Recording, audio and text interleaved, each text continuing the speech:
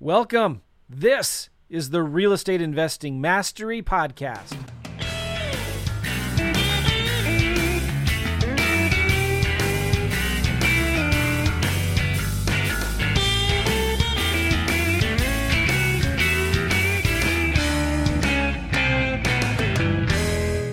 Hey, what's going on, everybody? Joe McCall, Real Estate Investing Mastery Podcast. I'm glad you're here. On this special episode, we're going to be talking with a new friend of mine named Brent Bowers, talking about one of my new favorite subjects, land investing. And the cool thing about Brent, what he's doing here is that he is mainly flipping these vacant lots for cash flow, right? So you can go out and get monthly cash flow from manage rental properties and houses, and there's a place for that. But one of the things that I've been really interested in, because I've been helping my sons in this side of the business, is flipping vacant land, but not just for big chunks of cash. How about streams of cash? And so we're going to be talking about that on this podcast. But first, I want to tell you about a book. Some of you have it. Some of you don't even know about it. It's a book I wrote a little less than a year ago called REI Secrets. And this book is chock full, there's about 100 different chapters in it, of daily nuggets of real estate investing wisdom to help you get more leads, close more deals, make more money. And you can get this book for free. And it's a real physical book.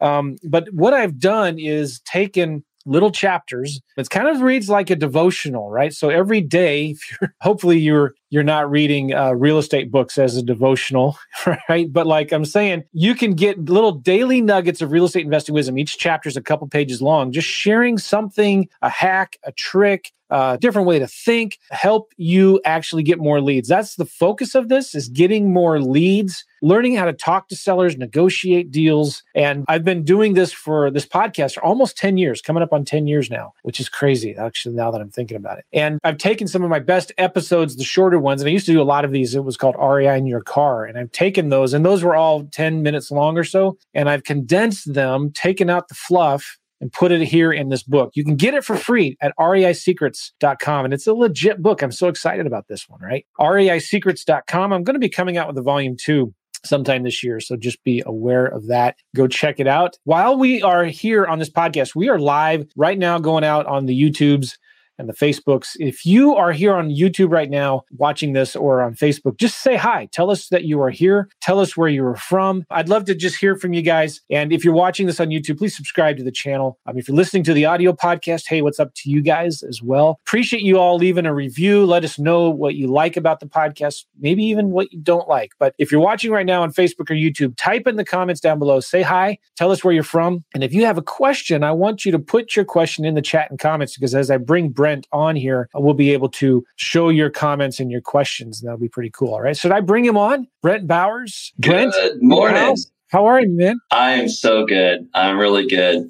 I'm really excited to hear about the REI Secrets coming out, because I really loved your, wholesaling lease options book. It was a short read, and, I like short, simple reads, and that one looks like it's written the same way. So I'm going to be going over to reisecrets.com to check that out as soon as we're done here. Thank you, man. I'm looking forward to doing volume 2, but it's just been a work of love, right? It's not going to teach you a strategy in terms of like how to close deals from beginning to end, but I'm getting great feedback. One guy told me this was The Tools of Titans for Real Estate Investors, a book by Tim Ferriss. That's a pretty good book by Tim Ferriss. So now I'm really excited about reading REI Secrets. So I'm not. Yeah. That's awesome. I'm humbled by that. So anyway, Brent Bowers, where are you from? Where do you live? So I currently live in Colorado Springs, Colorado. I'm from Florida, but I relocated out here with the military. I ended up getting out of the military out here, and me and my wife loved Colorado so much, we just decided to stay. I love Colorado. And if I had a choice, I would choose Colorado over Florida all day long. Absolutely. So how long have you been in Colorado? Since 2015. All right. So Colorado, difficult market for housing, right? Like it's very competitive. Colorado Springs is expensive, a lot of competition, not a lot of inventory. Talk about why. Well, why don't you tell us a little bit about your journey and why you chose land instead of houses. Yeah. As you know, I was in the military, and you're right. Colorado Springs is extremely competitive. I ended up coming out here in 2015 with the military. And the first thing I did was started mailing homeowners, property managers, people that had owned properties for many, many years. And I ended up buying a triplex, and it was extremely hard. And then I tried to continuously replicate that process by starting a wholesaling business, because I was a full-time Army officer. So the Army put quite a bit of demand on me. So I was trying to do a real estate business that I could pretty much outsource to a team. And, looking at houses, during a 30-minute lunch break is pretty rough. So we were mailing houses. And then I heard a guy on a podcast talking about buying land at incredible discounts, massive discounts, and turning around and seller financing them. And it just really hit me that day. I was like, I have been throwing away all the vacant land records because I've been mailing the tax delinquent list, many other lists, and I just kind of got rid of the vacant land records. So I was just like, let's just mail it. So we mailed 687 vacant land records. Was this in the city of Colorado Springs or this was in El Paso County, the county that Colorado Springs is in. Okay. So El Paso County, Colorado. We mailed 687 records. We got 85 phone calls. We ended up doing 2 deals within 2 weeks, each netting us over around $4,500 net profit on each one. Let's talk about percent response rate here. You sent how many postcards? 687. And how many responses did you get? About 85 phone calls. Now, I did not get a chance to return all those calls. This was before I had a really good team helping me out. So I may have returned maybe 20 of those calls. 9.8% response rate. Yeah, it was wild. Were these postcards? It was a postcard. This was a postcard back then. I've now kind of improved that strategy a little bit. We call them LOLs, land offer letters, because I don't want to receive a lot of phone calls. Yes. I'm looking at my stats right now. And by the way, I know you track your stats like crazy. It's important. We're doing some mail right now for a county in Texas when I'm talking about land, I'm doing this with my 2 teenager sons. Postcards, guys. And these are neutral postcards. 4.1% response rate. That's phenomenal. Phenomenal. And these are 5 to 50 acres. So these are bigger lots. I'm not going after this. You'll get a 10% response rate easily if you do the little lots. Oh, yeah. But we're going to probably get we're already got 3 deals under contract, and they average about 20 acres. We're buying them for 25 cents on the dollar. That's a StreamYard high five right there. No, I love that. And I probably got, the response rate I got here in El Paso County, because the land's in demand. I probably got that response rate because I thought I was mailing the tax delinquent list. I made a mistake. It was actually the county held tax lien list, the county held tax lien, or actually the county held tax delinquent list. It was the stuff that tax lien investors don't even buy. So the county just eats the taxes on it. So that's why I got such a massive response rate on that one mailing. We figured it out pretty quickly. These are the leftovers that nobody else wants.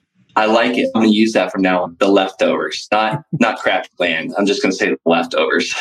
All right. So did you do much with houses? Were you flipping houses? Yeah, we did. We still have our house buying company. We still have that going. And yes, I did. It's just not as glamorous for me. It's a lot of problems. Not a fan of having tenants. I do have that business going still. And thank God I have an incredible person running it for me and does a great job on a daily basis. But the land is really my passion, because every time we do a land deal, it's going to pay us for the next 5 years. And that's what I'm looking for. Cash flow, monthly, consistent cash flow that I can predict and count on and know what things are going to look like. It's not like flipping houses where every house has a secret.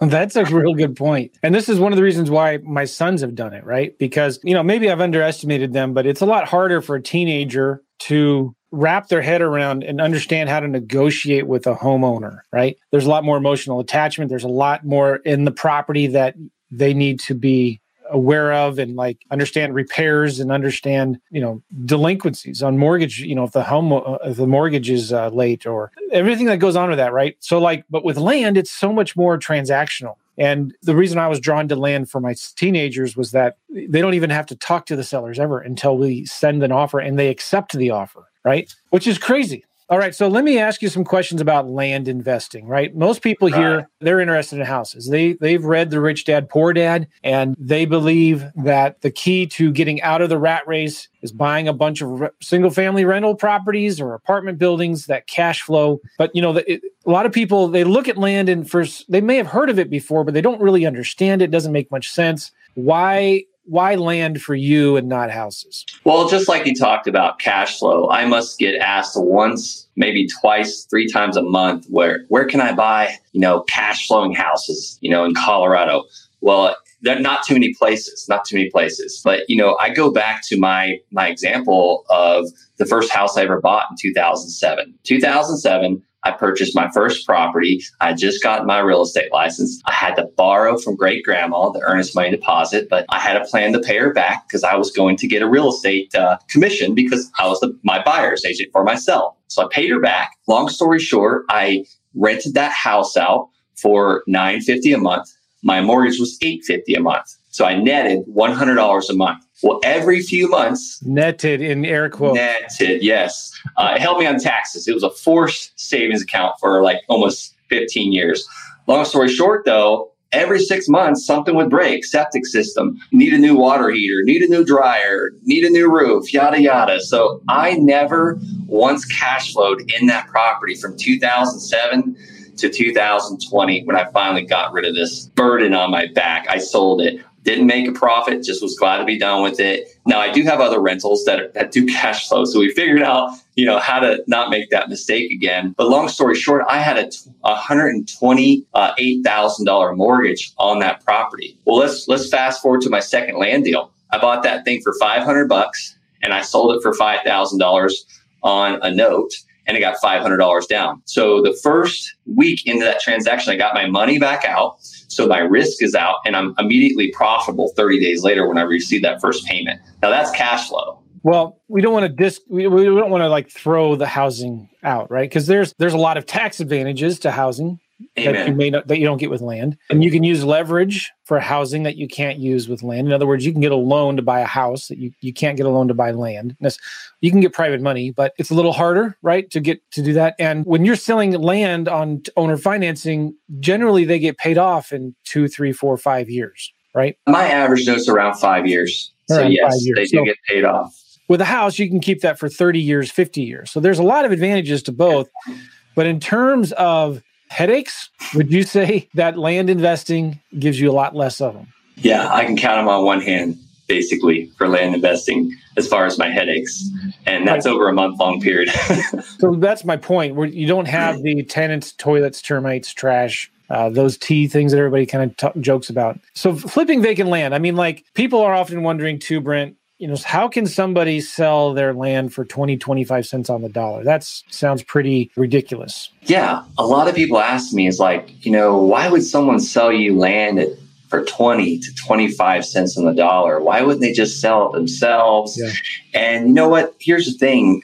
There's pawn shops all over this country. People go in and pawn guns, Rolexes, you name it, because it's speed and convenience. We're really just a pawn shop for land, and that's it. We're offering the speed and the convenience, and our land offer letter, I call it the LOL, because every time I receive one signed back, we laugh out loud because we know we just got a property under contract, a massive discount, but our LOL falls in their lap at the right time. It's really just sending mail. You send enough mail, you're going to get lucky. I don't care if your offer is so far off, you're still going to buy land.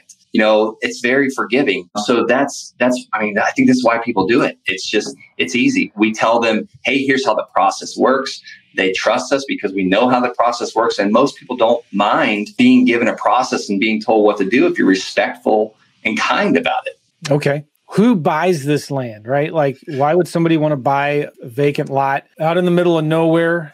What are they going to do with it? Why? So, my bread and butter is pretty much that's 90% of my business is, the stuff that's 40 minutes outside of the city, 30 minutes outside of the city, 30 minutes away from the McDonald's and the Walmarts. The people that are buying this stuff, here's what they look like.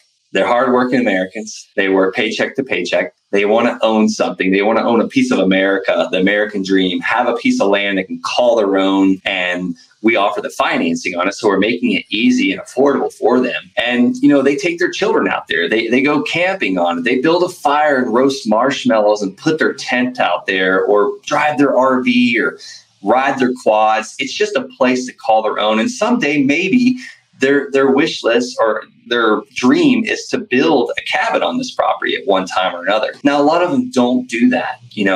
They don't do that, but it's one day. That's the plan. We also invest in infill lots and buildable lots, and that's a different buyer. Those are builders and flippers and spec home builders and maybe John and Sally that one day want to build their own house. So you've got all these things, but they all have a plan for the future. And that's the buyer.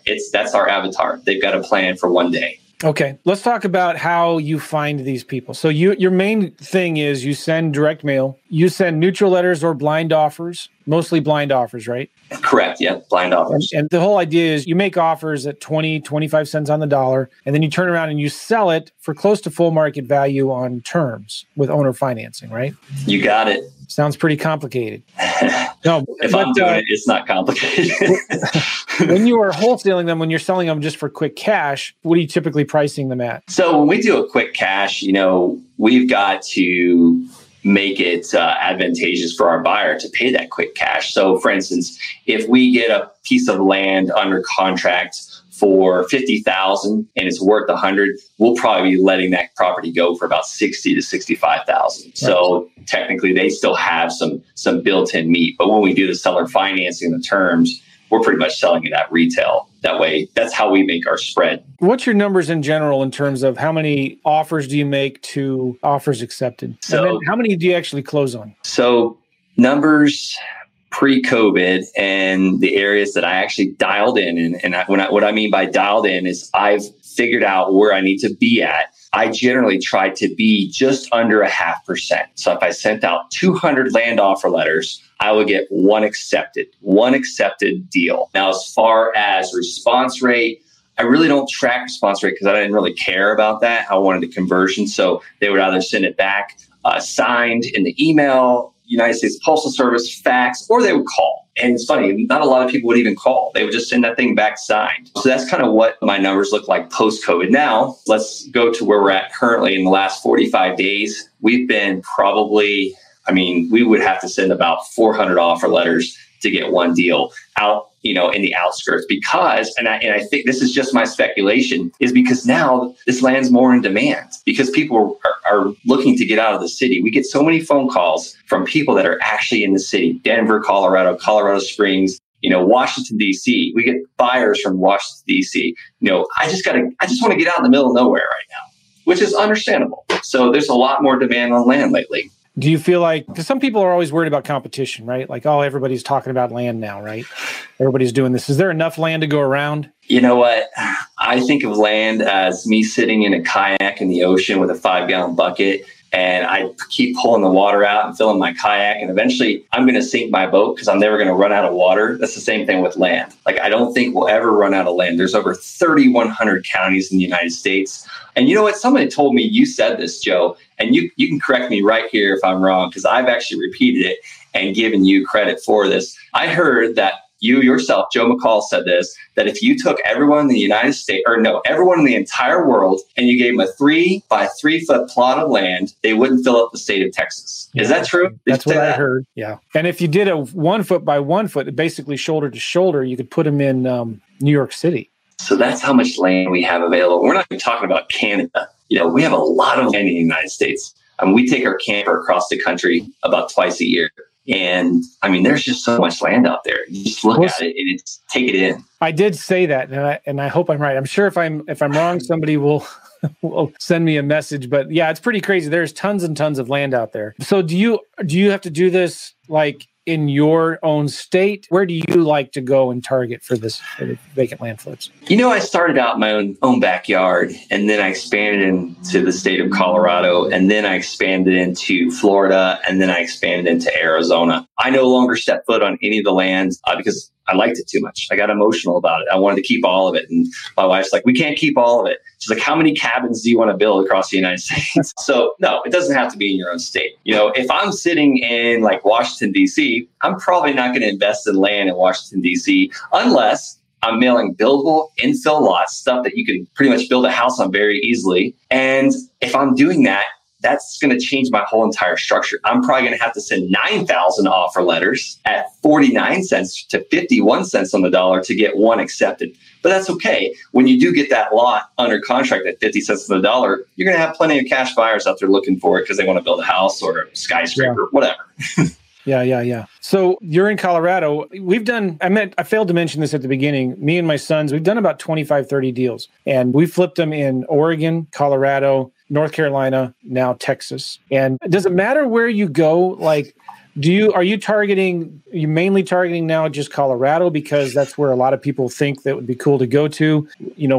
Where do you determine where you're going to market? So I look at a couple things. One, originally it was like, hey, where would I want to own land? And then, as you start doing this business, you kind of get celebrity status as, hey, this guy's in a niche, like he does land. So people will bring you deals. Somewhere I never thought I would invest, which was Arizona. We brought a package for 117 lots in Arizona. So that one, the reason why I did that deal was because it came to me on a silver platter and I was getting it at literally 10 cents on the dollar. Now, I look at one thing specifically. I want to see that there's volume. I want to see that there's actually sales happening and then there's demand. How do you know if there's volume and demand? It's by simply going to Zillow and looking at what's for sale on vacant lots and land in the last 6 months, what's available for sale, and then click on the sold and see what's sold. If that sold number is way lower than what's available for sale, that tells me there's not as much demand as there is supply. So that's really the thing. I just want to see that there's an equal amount of demand or more, and that there's stuff selling, because that also tells me how to comp the land. What's it worth?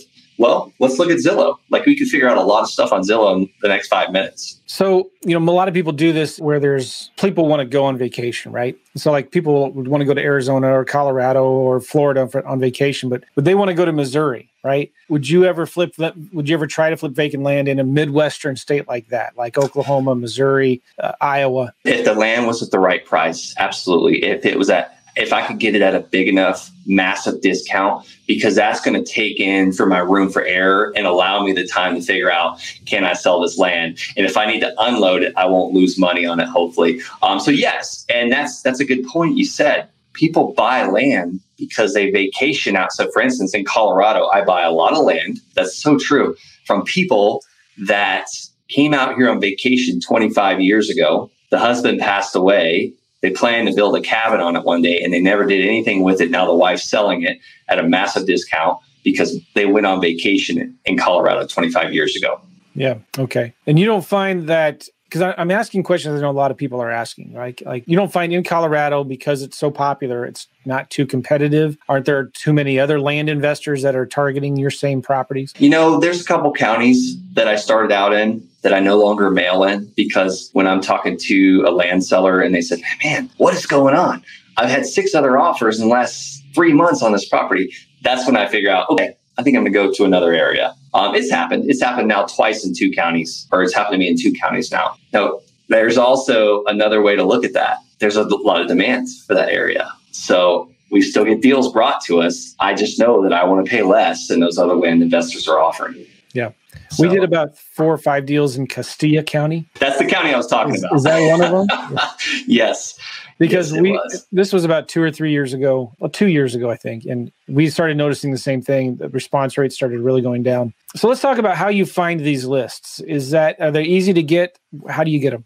And they're so easy. So if I was just starting out and I was looking for a list and I didn't have a huge budget, I'm going to go to the county. I'm going to go to the county treasurer's office, and I'm going to ask, who is in charge of keeping track of all the properties that are not paying their taxes? And, oh yeah, that's John. I'm going to get John on the phone and ask, John, can I get a list of everyone that's behind on their taxes on their property? So that's my first list. And I'm going to weed out all the mobile homes, single family homes, and I'm going to get only the land on there. And that's how I'm going to mail it. There's my list. The second way is you can go to PropStream, and pull a vacant land list in any county you want. So those are 2 ways to get a list in the next couple hours. Now, PropStream is going to be a nicer, way more cleaned up list. The list you're going to get, the tax delinquent list you're going to get from the county could very well be literally a scanned in PDF of schedule numbers that you're going to have to do some scrubbing on, which is fine. There's people out there, virtual assistants that do that stuff all day long. There's 2 ways to get a list. PropStream Joe, by the way, you guys should check that out. I do get an affiliate link from that, but I get lists for houses, for land, all kinds of awesome lists from PropStream. I also use a new tool that I just found the other day for land from a company called Priced, Prycd. Have you heard of them? You know what? One of my students actually just brought that up to me. So that's the second time I've heard that. So if I hear it one more time, I'm going to jump on that thing. I've heard it's good stuff. It is pretty good. And they're just data scientists, these guys who started it. They're land investors themselves, but they get their data from DataTree. But they have a real simple, easy way to get the data from DataTree. So, let's say you're doing a lot more mail. Are you still targeting tax delinquents, or are you just mailing to all absentee owners? I just pretty much mail to, I'll start with absentee owners. And if I want to stay with that county or that area, will eventually mail to the in-state owners as well. They're all absentee owners because they don't live on the land. I'll start with the out-of-state owners and then kind of go into it. But, if I really like the county, we'll mail every piece of land in that county. One of the cool things, too, about Priced is you can say, give me all the owners outside of that county. So the mailing address has to be outside the county where the property is in. And that way, that helps a little bit, too. Yeah. What other criteria do you use? What size acreage do you like to mail to? So most of my bread and butter is anywhere from 1 to 10 acres. Now, I know yours is a little bit different than that. That's my bread and butter. And I like to make sure they've owned that land a minimum of 3 years. 3 years minimum. Now, some guys go for 10, 20. It doesn't matter. I've bought great deals from people that have only owned the land for 3 years and they lived in that county. So, I'm more taking a bigger shotgun approach now. Because I'm kind of sniper approaching it with the actual blind offer, with the actual offer price. But I try and, get a bigger list to mail because it just makes it easier on my mail guy. And I just do that for simplicity for our company. And you're sending blind offers. How do you determine the value of what you're mailing to? So we leave it to the experts. The first experts are the realtors. Most realtors do not mess with vacant raw land. So you might have to call 1 or 2 or figure out who the listing agent is for these vacant raw lands and call that guy and ask, what is land going for per acre in this area, this town? Get very granular and, get some information and then figure out a way to serve that realtor too, because hopefully you're going to have a nice long relationship together. Okay. Number 2 is Zillow. Get on Zillow. I just talked about, check out in the last 6 months what's sold. Within that, let's compare apples to apples. So if you're looking at 5-acre parcels, you want to be looking at 5-acre parcels because a 5-acre parcel or a 10-acre parcel is going to go less per acre than a half-acre parcel, because it's smaller and it's going to go, more per acre. And then number 3, I love the land sites, landwatch.com, landflip.com, landcentury.com. In 30 minutes, you could become an expert on what land is worth in a county and then take all 3 of those and come up with the averages. That's it. We're dealing with averages here. You're never going to be dead on. It's not going to be a 3-bedroom, 2-bath with 1-car garage on the east side of the railroad tracks, because it's land. It's not as easy to come. When you're sending blind offers, why don't you do neutral letters instead? Because you may get somebody that calls with a property on the edge of a lake, all right, on the shore. Lake shore, and you get another property that's in the middle of nowhere. Yeah. You're sending the same offer to both. I generally do a neutral letter after we've done the blind offer letter because not everyone's going to call me back on my blind offer, my LOL, my land offer letter, because it might insult them or they might not even open that envelope. And then we'll send a postcard about 12 weeks later, roughly 3 months later. And that's a postcard is the actual neutral letter. And the reason why I prefer blind offers is because my acquisition manager makes hundreds and hundreds of dollars per hour. I can pay a virtual assistant, $3, $4, $5 an hour to come up with offers to save my acquisition manager 200 phone calls. So I'm just looking at efficiency and pay wise. So I don't want I never want to overwhelm my acquisition manager with needless phone calls. I don't want her becoming the county land appraiser, because some people just want to call and see what their land's worth. Okay. So you still have an acquisitions manager. What does she do? She buys all the land. She gets it under contract and purchases it. Well, so the idea then is you send a blind offer at 20, 25 cents on the dollar. You get maybe 1 out of every 200 offers accepted, or is that 1 out of every 200 that you actually, after your due diligence, you buy it? Yeah, it's more like after we do due diligence and buy it, because sometimes it's like, oh, the taxes are way more than what this land's worth, or something weird, or not all, there might be 10 owners on it. We don't even mess with that. So on average, how many offers do you get back that you actually close on? Out of 3 offers we get back, we'll close on 1. Because so the offer, and I've gotten these letters, and they're pretty cool. Now that I'm actually a landowner, I get offers, and it's funny to see what other people are sending. But I've seen guys just send like a 1-page letter and an offer below it. Other guys will send just a cover letter and then attach a contract to that. What do you prefer? I like the 1 page because I want to save paper. We're about to try the actual cover letter. I'm trying another company out, and it's beautiful. Like, it's full color. We send a business envelope. When they go to our website, we now pixel them, retarget them.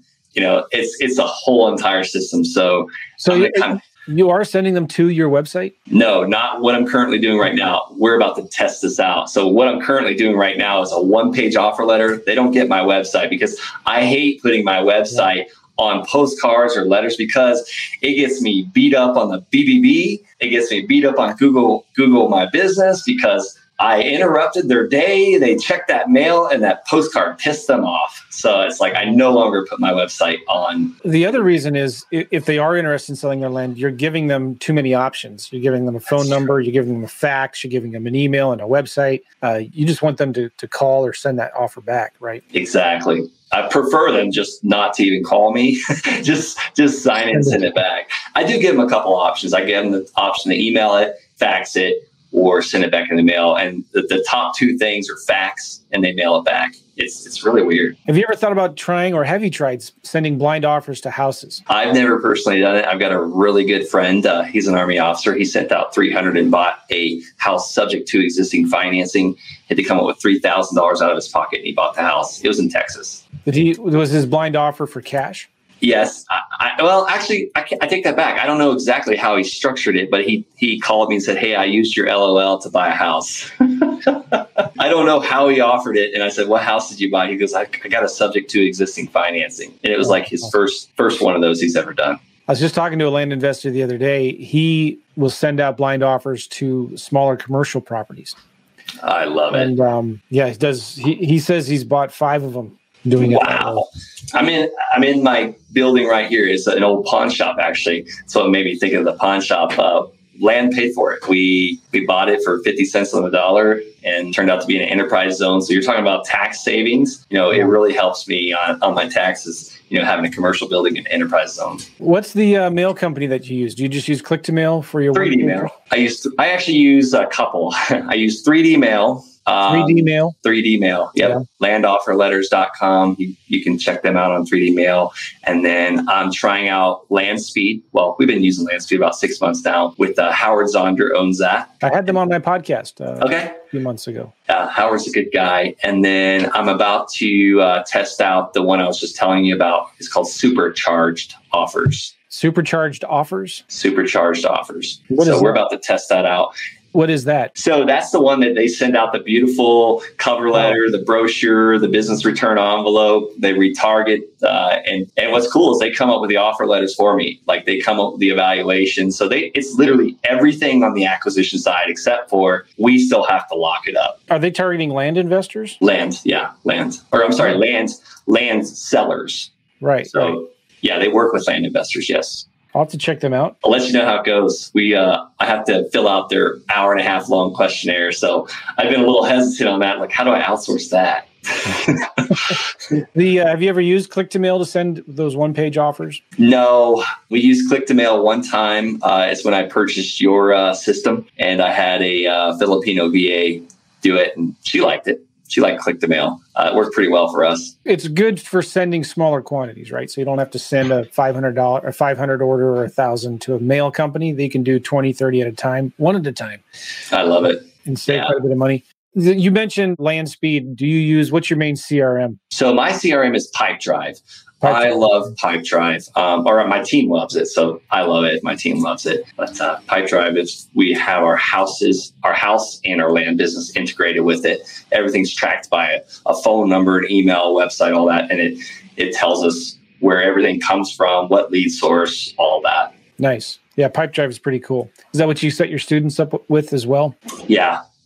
So I recommend using Pipedrive because it can be very simple as well. And then we have some developers, Ben and Amber, they do it all for us. It's like, for instance, we want to start a new mailer today. We say, hey, here's what the mailer is going to be. They do it all for us. And it's done the next morning. Okay. I want to talk to more about these, how you actually close on these properties and the due diligence that you do. Yeah. So you send out some marketing, you get some people that say, yeah, I'll sell it. What's involved with the due diligence?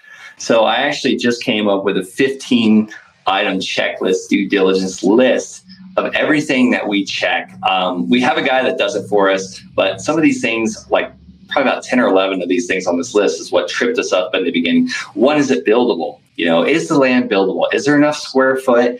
Are we allowed to build on this parcel of land? Number two, can you access this land? Or do you have to cross state land or a neighbor's property to get to it? How do you access? Is it dirt road, paved road, like side of a mountain? Is there a septic system allowed? Or do you have to hook into the city sewer system? Are there water taps available in Colorado? Water is pure gold out here. Are there water taps available, or is there city water or community water you can tap in? So those are some of the things we check on due diligence. What are the deal killers for you then? You know what? I would say deal killer is if it's an environmental issue. We bought a junkyard one time, still was able to sell it. We could have easily solved that. We would have known what we were buying if we just got on Google Earth and checked it out. So that's another one. Are you buying a junkyard type thing? So what about access? If it doesn't have legal access, do you pass on that? No, that first one I was telling you about, that's my second parcel of land I purchased for $500 and sold it for $5,000. It did not have legal access. So that's why it was so discounted. That's why I was able to get it at a discount and sell it at a discount. Someone had to get an attorney to get legal access for that. And we just disclosed that, hey, there's currently no legal access. You've got to cross this land. And some people don't care. They got time, money on their hands, and they're willing to pay an attorney to get them access. Would you sell that with owner financing or cash?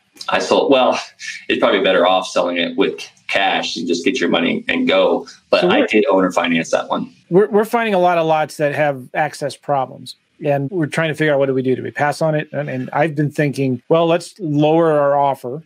Let's come back with a lower offer, and let's maybe do an option instead of a sale contract, right? Maybe, or extend our closing date for more due diligence. What would you say? Yeah, lower that offer. Like, we literally get that land for next to nothing. This one that didn't have access was 5 acres that I paid $500 for. If he gets the access to this land, that land is immediately worth $100,000. Wow. So I would pay literally next to nothing. And then one thing we do with our buyers, we give them a 30-day. We give them a 30-day money back. Like, hey, you're not happy with land, we'll give you your money back. You got 30 days to figure it out. Because, not a lot of people take us up on that, but we want happy customers. They'll buy something else from us. The couple people that have asked for their money back, you bet they still call. Like, they're our customers for life because they couldn't believe we gave them their money back. Okay. When do you self-close and when do you use a title company? I think a rule of thumb for a lot of land investors is if you're paying under $5,000, self-close, because there's really not a lot. I don't want to pay a title company $1,000 to do the transaction. Now, if it's over $5,000, we'll generally have a title company do it. But if it's under $5,000, my purchase price is under $5,000, I'll have my title guy check everything out, do the due diligence. He'll do the entire due diligence, but we won't buy title insurance, and we'll send a mobile notary. The mobile notary will close it and then get us all the documents. All right. And then when you sell them on terms and you sell it to a cash buyer, do you use a title company then as well? So if I sell it on terms, or to a cash buyer, how do you do them differently? Cash buyer, if I'm buying a vacant, infill buildable lot, I always use a title company because it's so much easier. They take care of everything. Now, if we're selling it on terms, we don't use a title company unless the buyer requests it, and or it's a bigger parcel of land, way more expensive. Like we just did some that we did a subdivide on. So we sold all three of those through a title company, but they came up with $40,000 down. I did not do a contract for deed or a land contract with those. I just became the bank. So I held the deed of trust and the promissory note. They physically own the land. I'm just a bank. And if they don't pay, we have to foreclose on it. Okay. Let's talk about how you structure your terms deals. All right. Yeah. You buy them at 25 cents on the dollar. You sell them 95, 100 cents on the dollar with terms. Can you walk through a typical example deal of how you structure your terms? Yeah. Generally, I try and get back a down payment that's, this is in a perfect world. And I had to start out like this because I needed my money back out of the transaction because I didn't have a lot of money to leave in land. So generally, we try and get back anywhere of 100%, prefer 100% of the purchase price. So if I bought that land for $5,000, I'm going to try and finance it for a $5,000 down payment and, $399 a month or something. It doesn't always work that way, especially when we're trying to sell land fast.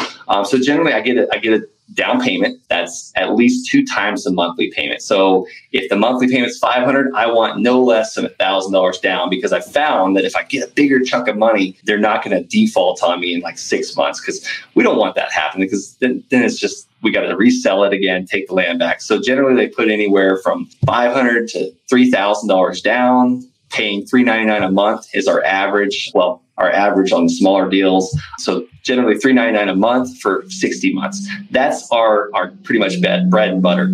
We have been messing around with 30-year mortgages on the bigger deals because I like what the banks do. They know that people move every 5 to 7 years and they front load that interest. So I'm hoping that they have that mortgage for 5 to 7 years and eventually they're going to build on this property and that bank's going to pay me off because they don't want a junior lien holder. Sure. All right. So then how many deals do you have on notes right now? So we're just shy of 90 notes. And what do they pay you on average? So I just told you the smaller deals are average of $399. We did a search about 6 months ago and kind of came up with everything. It came out to $497. That was before we sold those bigger parcels. So I have a feeling, and I haven't run these numbers, so this is not 100% accurate, that we're somewhere around $593 a month average for all 90 of those notes. I'm calculating 90, approximately 500 a month. You're about 45 grand a month right now on notes. Yep. We averaged that for 2020, what was around 43,000 a month. And what's your default rate? So out of every 15 notes we do, we have one default. So what is that? A little less than 9%, 8%, something like that. I'm not a math guy. You could tell. 6.5%. There you go. And we're finding ways to actually lower that default rate because I hate defaults because someone that's paycheck to paycheck pays for a piece of land for 2 years. I want them to close on this land because when we create a landowner, they're going to tell their friends. Like birds of a feather flock together. They've got friends that are going to want to buy land. So one way we've decreased defaults was bigger down payment. Another way is educating them. Like, hey, here's everything that you can do with the land, that 30-day money back. And then there's one final thing that we were doing. Oh, it's figuring out what is an affordable monthly payment. So you restructure the loan. We have restructured loans, yes. But in the beginning, we make sure it's affordable for them, what they say they can afford comfortably each month so they don't default because that sucks. Yeah. All right. So then what interest rates do you charge typically? So for a long time, we did 0%. I had a note buyer come to me the other day and say, you need to be around 9%. So we're bumping it up. We're trying 5.5 now. We got some out there for 9. We're kind of all over the place because we make our money on the spread. We're already making money. When that interest rate starts creeping up there, that increases that monthly payment. And then it takes away from our buyer having an affordable payment, So I'm back and forth on interest rates. A lot of guys will probably disagree with me. I'd charge 0%. Let's talk about, I'm writing down some questions here. I'm thinking that people are going to be asking, like, you buy these lots. How do you get the capital for them? Like, how do you run out of money? Because all the time you run out of them. So where do you get the money from? So when I run out of money, what we'll do is we'll flip a piece of land or we'll wholesale a piece of land and build up reserves again. I also have been approached by people that want to partner. Let's partner on this deal for a percentage of profit. I've done that, or I do that. And then there's also people out there that have lived in the same home for the last 10 years. They're 55 and older. their house is paid for, and they don't like the stock market. And they'll lend capital at 5, 6, 7%. How do you find these people? They're everywhere. Get on ListSource, pull a list, go to meetups and real estate investor associations. There's so much money out there. When people see you triple your money, they want to get in. They want to get in on it. You want to hear something crazy? I was in ListSource the other day, and I haven't tried this in PropStream yet, but I imagine you could. And I pulled a list of a couple hundred private investors who had lent money on land in the 2 or 3 counties surrounding where I'm at right now. So just like it, and have lent the money in the last couple of years. And this is crazy. This is private investors who have lent money on vacant land in the last several years in these counties that I'm at. I thought, I didn't know you could even get that list. Number one, private investors or lenders. What do you ever, or have you ever sent direct mail to private lenders to try to raise money before? Yes. And how do you do that? Well, I have a postcard that a hard money lender lent me. Now, you're smiling when you say this. You sound like you're a little embarrassed or, No, basically it's a postcard. You could put a picture of what that your investment category is. So it's like, hey, tired of having your money in the rocky roller coaster stock market? Invest your hard-earned dollars into something like this. And you can change the picture. You can put land, you can put mobile homes, you can put houses, and it's simply you get a phone call, you have coffee with these people, and you got to be very careful on the lending laws and the regulations. Like you either got to have the property in mind or already own it. So be very careful with that. Yeah. But you have a conversation with these people, and you start getting to know them, and there's going to be deals that come across. Hey, this guy's got 50,000. Hey, this guy's got 100. And you start making a spreadsheet of these people. And it's amazing how the deals just start to come. Yeah. Like, okay, I can do that one with Larry. He wants 9%. They don't even care about points, like origination fees. Everyone's like, oh, hard money lenders, they charge all these points. Well, we're doing a refinance on a lake house. I'm getting like 3.5 origination fees. So I think my hard money lender is cheaper sometimes. There's so much money out there. Yeah, there is. All right. So your ROI then on these terms deals, right? Do you know the numbers on like your average cash on cash return or your return on investment, your cap rates? However, how do you measure that? I'm not going down that road, Joe, because that is not my specialty. I know a couple things. I know that if we buy a piece of land, if I spend $1, I'm going to make at least $3 back. We got that from Warren Buffett. Like, I'm no genius here. I can follow systems and plans. I'm not even going to try to explain cash on cash because I don't understand it. Like that's why I do land. I'm really simple. I also know on the sales side of land, the marketing. For every $1 I spend on marketing, signs, my Craigslist guy, my Facebook retargeting, I know for every $1 we spend, we make $4,000 back.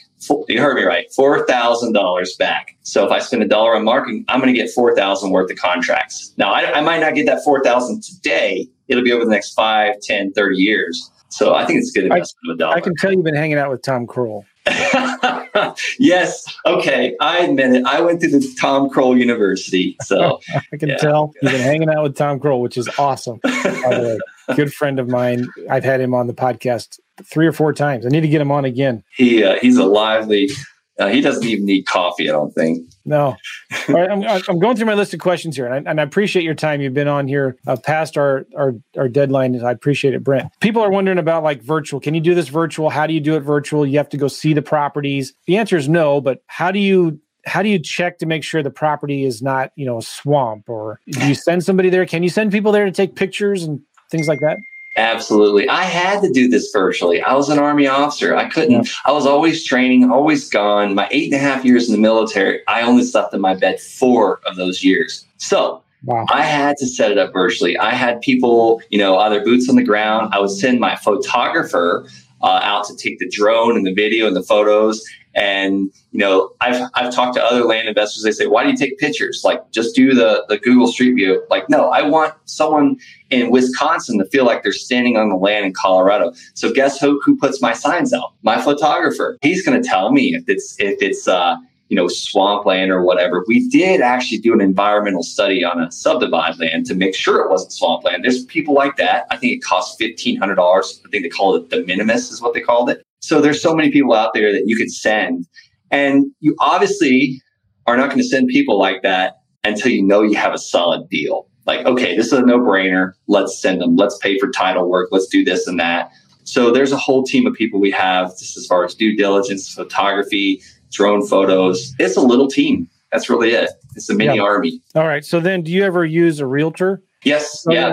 The subdivide we just did, we used a realtor and he was amazing. I mean, he showed the property, like he took care of all the paperwork, the transaction, and ultimately, why not use a realtor? They get you want to be everywhere, omnipresent. You want that thing on the MLS. You want it on Zillow. So yeah, I say the more eyeballs we can get.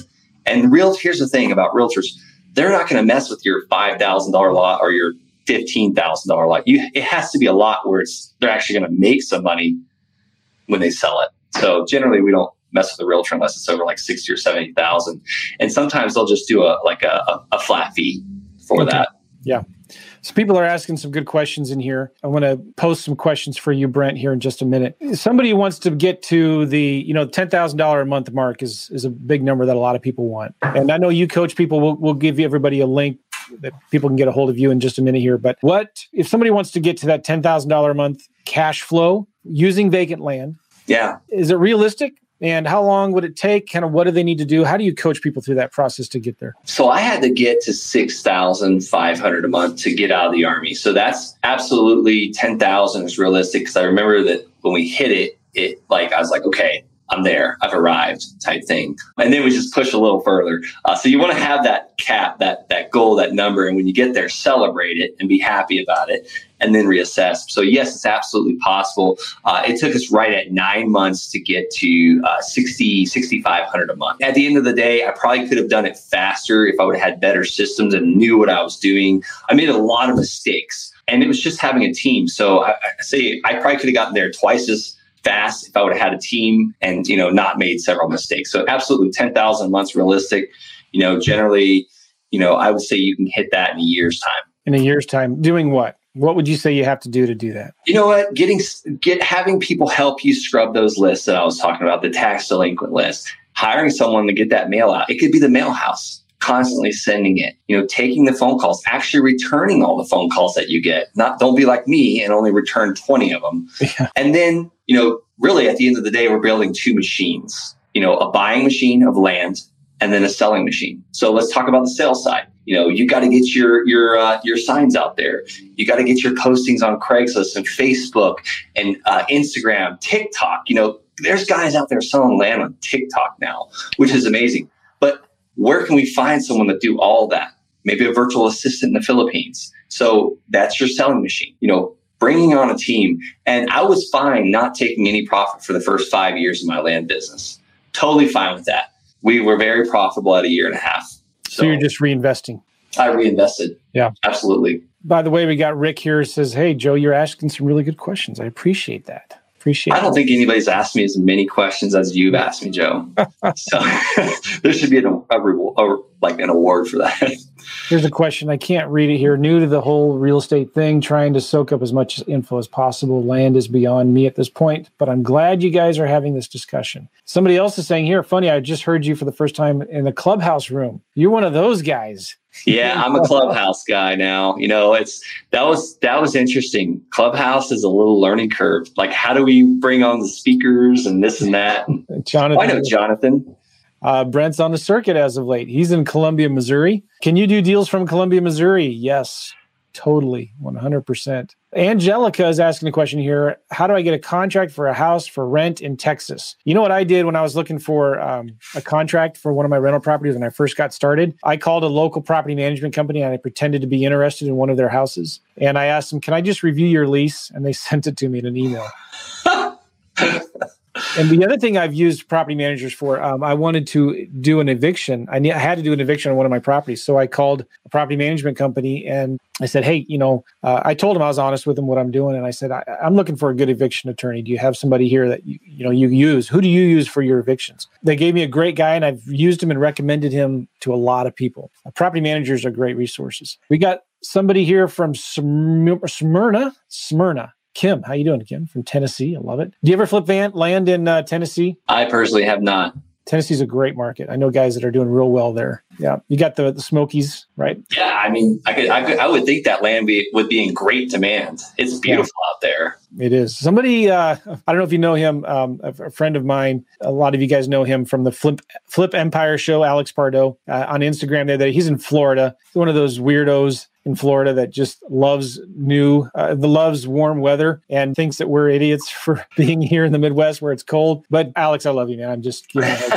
But he came out for vacation. He went to Tennessee, the Smoky Mountains, which is crazy, from Florida. But we got some other questions here. Oh, yeah, Cody's in the house. What's up, Cody? Hey, Cody. I just saw his text come through. That's so funny. I was thinking about him this morning, and here he is. I'm surprised you've not gotten a bam, bam ring bell from Tom Kroll. He must be, his wife must have taken the phone away from him. Yeah, he's probably in timeout. He probably woke one of the kids up, from a nap with that bell too many times. Cody, thank you for the kind words, man. You both rock. So it's interesting about land. I'm not getting a lot of questions about land here. I think it's one of my favorite strategies in the real estate world. And I love houses. I love lease options. I do a lot of that. But I really also love land. And it's just a great way, because maybe it's because I'm more of the techie engineer side of me. It's more transactional in nature, less relational. Would you agree with that maybe? I would agree 100%. And I am by far not techie or engineer type. Okay. However, I do like the fact that it's not emotional. And it's not, they never laid their head on, like they didn't grow up on that land or in that house. There's a lot of emotional things that go on when someone sells a house. But land, they might have camped there one time. Or, the husband bought it on some trade where he was trading tax work for land, things like that.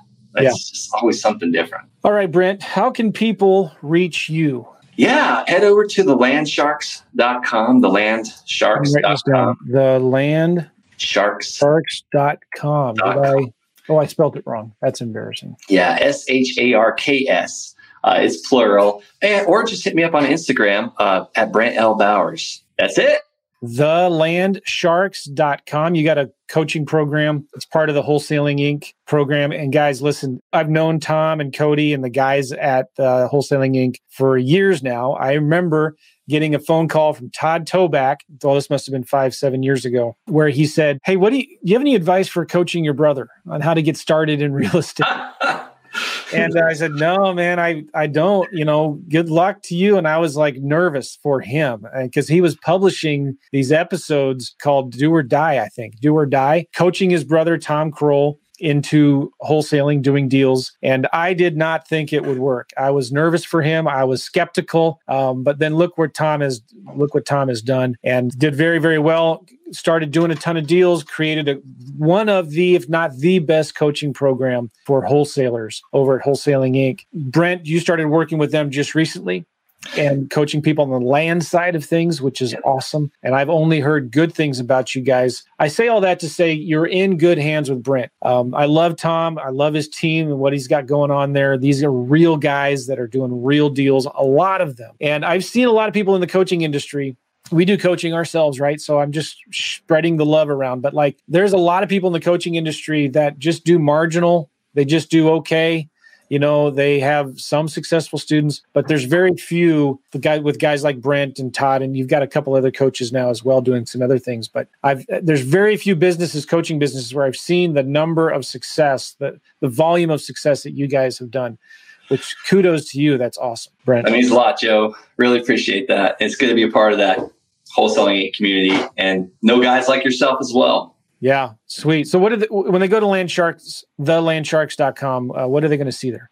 Yeah, and that's kind of like what I send guys to check out more information. If you want to jump on a call, fill out the form. We'll see what your land investing goals are. If we think you'd be a good fit, if we can help you, that's really it. So nice. All right.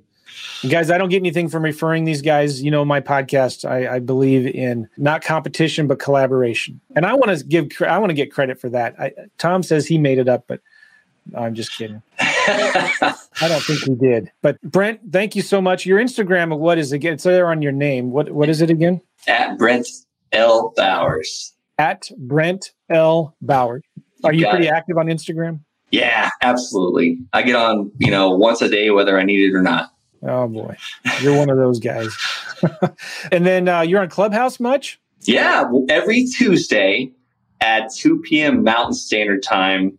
Yeah, 2 p.m. Mountain Standard, 4 p.m. Eastern Standard Time. Every Tuesday on the Real Estate Talk Club Okay. Cody, I think he's teeing us up here. How much do you invest in marketing each month to get started with land? So I got two answers for that. There's people out there with budgets. I'm going to talk about those guys first. You know, if you're just getting started, you might have the budget of what we call a postage stamp. You know, my father came up with this. He sent out roughly 100 letters a month, and he called it his postage stamp letters. And he would do deals on the price of a postage stamp. So 100 letters a month, if you print them from your computer, you're spending $50 a month on mail or on postage. Now, I don't like to do my own letters. That sounds like a lot of work. I want to outsource that, set it and forget it. So on average, we spend anywhere from $1,200 to $1,500 a month to keep that pump going, to keep that trickle of water going every single day. Sometimes we have to slow that trickle down, and as our land deals coming in, sometimes we have to speed it up. So $1,200 to $1,500 a month if you want to set it and forget it, or $50 a month if you want to send out your own letters. Let me say this too. With houses, we've found in our experience, in my students' experience, we spend about $1,500 in marketing to do one deal, which is really good, really, really good, right? $1,500 a month. $1,500 in marketing per deal. Now, it's different if you're doing cold calling. Obviously, it's going to be a little cheaper. It depends on your volume, depends on how much follow-up you're doing, how many offers that you're making. But I know guys in certain markets where they're spending $3,000, $4,000, $5,000 in marketing to do one deal. But they're doing well. They're making $20,000, $30,000 in each deal, right? In land, we're spending about $500 to do one deal. To do one deal.